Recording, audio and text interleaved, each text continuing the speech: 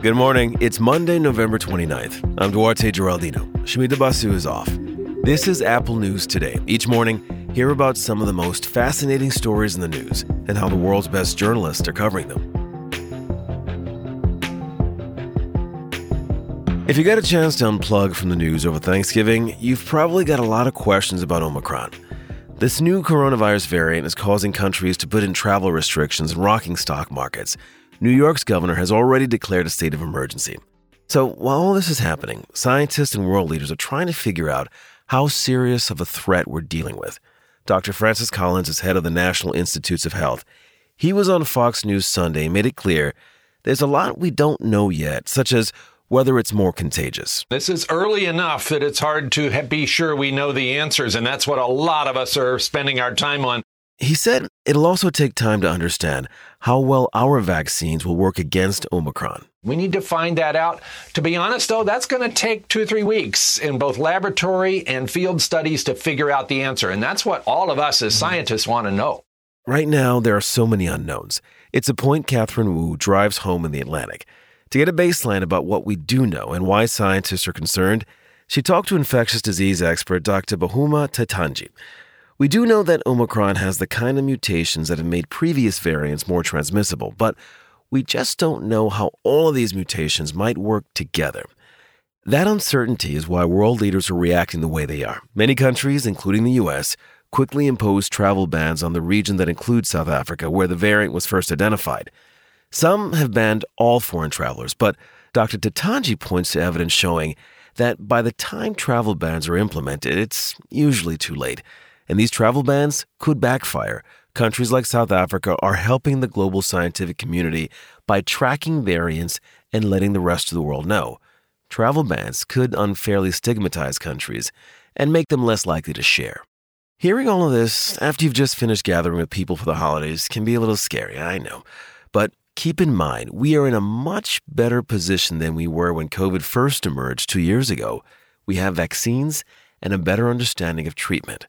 On Meet the Press, Dr. Anthony Fauci put it this way: despite what we don't know about Omicron, we do know how to fight COVID. If you're not vaccinated, get vaccinated. If you're fully vaccinated, get boosted, and get the children vaccinated also.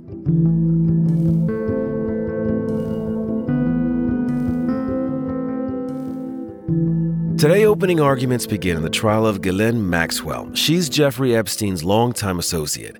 Epstein died by suicide in 2019 while awaiting trial on sex trafficking charges. His death makes Maxwell's trial one of the only chances for Epstein's accusers to have their day in court. Danielle Bensky is one of Epstein's accusers. She spoke with reporters at a hearing where Maxwell pleaded not guilty. To be honest, I was too afraid to come to the Epstein trial. And this is a new feeling for me to be able to sort of sit there and accept, a lot. And I do think that it's hard to sit through it, and it's painful, but it's good too. It's healing. USA Today breaks down what to expect in Maxwell's trial. She faces federal charges including sex trafficking and conspiracy involving girls as young as 14.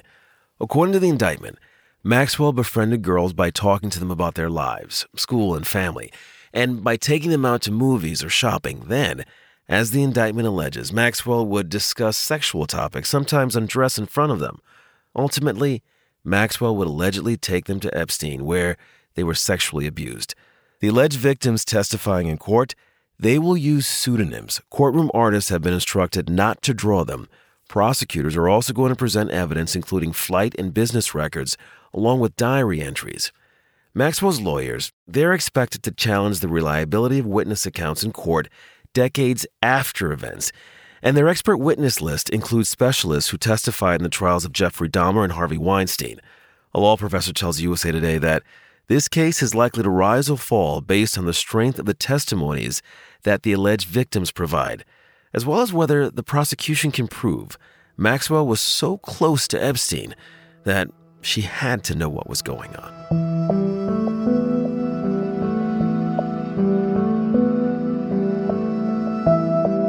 In 2018 and 2019, 2 Boeing 737 MAX airplanes crashed.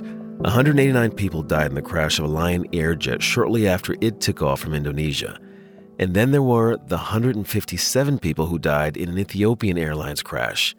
After the first crash, the plane's makers said pilots could safely fly it. The message that Boeing sent at the time publicly was that any competent pilot should have been able to determine what was happening, run an existing checklist in the plane, and take over control of the stabilizer.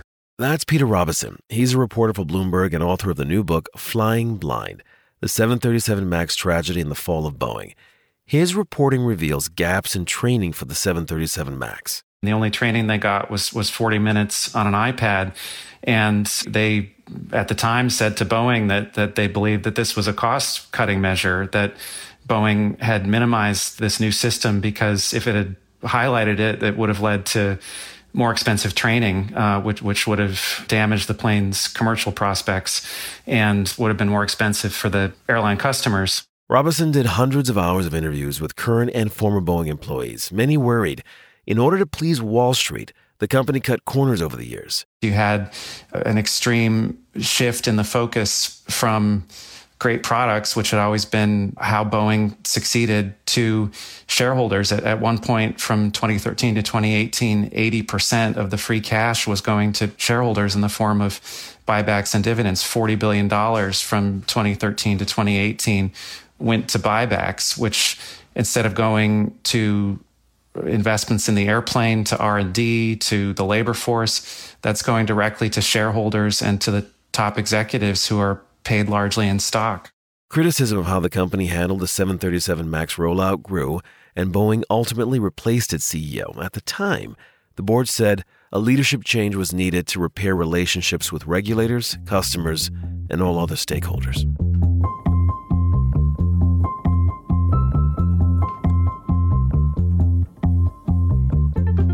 I'm a big fan of maple syrup, and not the fake stuff. I'm talking about 100% pure maple syrup. When I go to Latin America, one of the gifts I bring my friends are these little bottles of miel de maple. Now, what they and many people don't know is that a cartel in Quebec controls the vast majority of the world's maple syrup. And because of a recent shortage, it's tapping into its emergency stockpile. Yes, there's a stockpile of syrup. Now, the Washington Post explains how Quebec produces nearly 3/4 of the world's maple syrup. That means the Federation of Quebec Maple Syrup Producers is the powerhouse when it comes to global supply. It's basically like OPEC, but for syrup. The Post explains that this year, multiple factors strained supply. First, warmer temperatures cut the sugaring season short. Also, global sales spiked more than a third during the pandemic, so now the cartel is releasing about 50 million pounds of syrup from its stockpile. That's almost half of its reserve, all to make sure that the sticky sweet topping makes its way to breakfast tables around the world. You can find all these stories and more in the Apple News app, and while you're in the app, keep listening to hear narrated articles from our News Plus partners. We'll talk with you again tomorrow.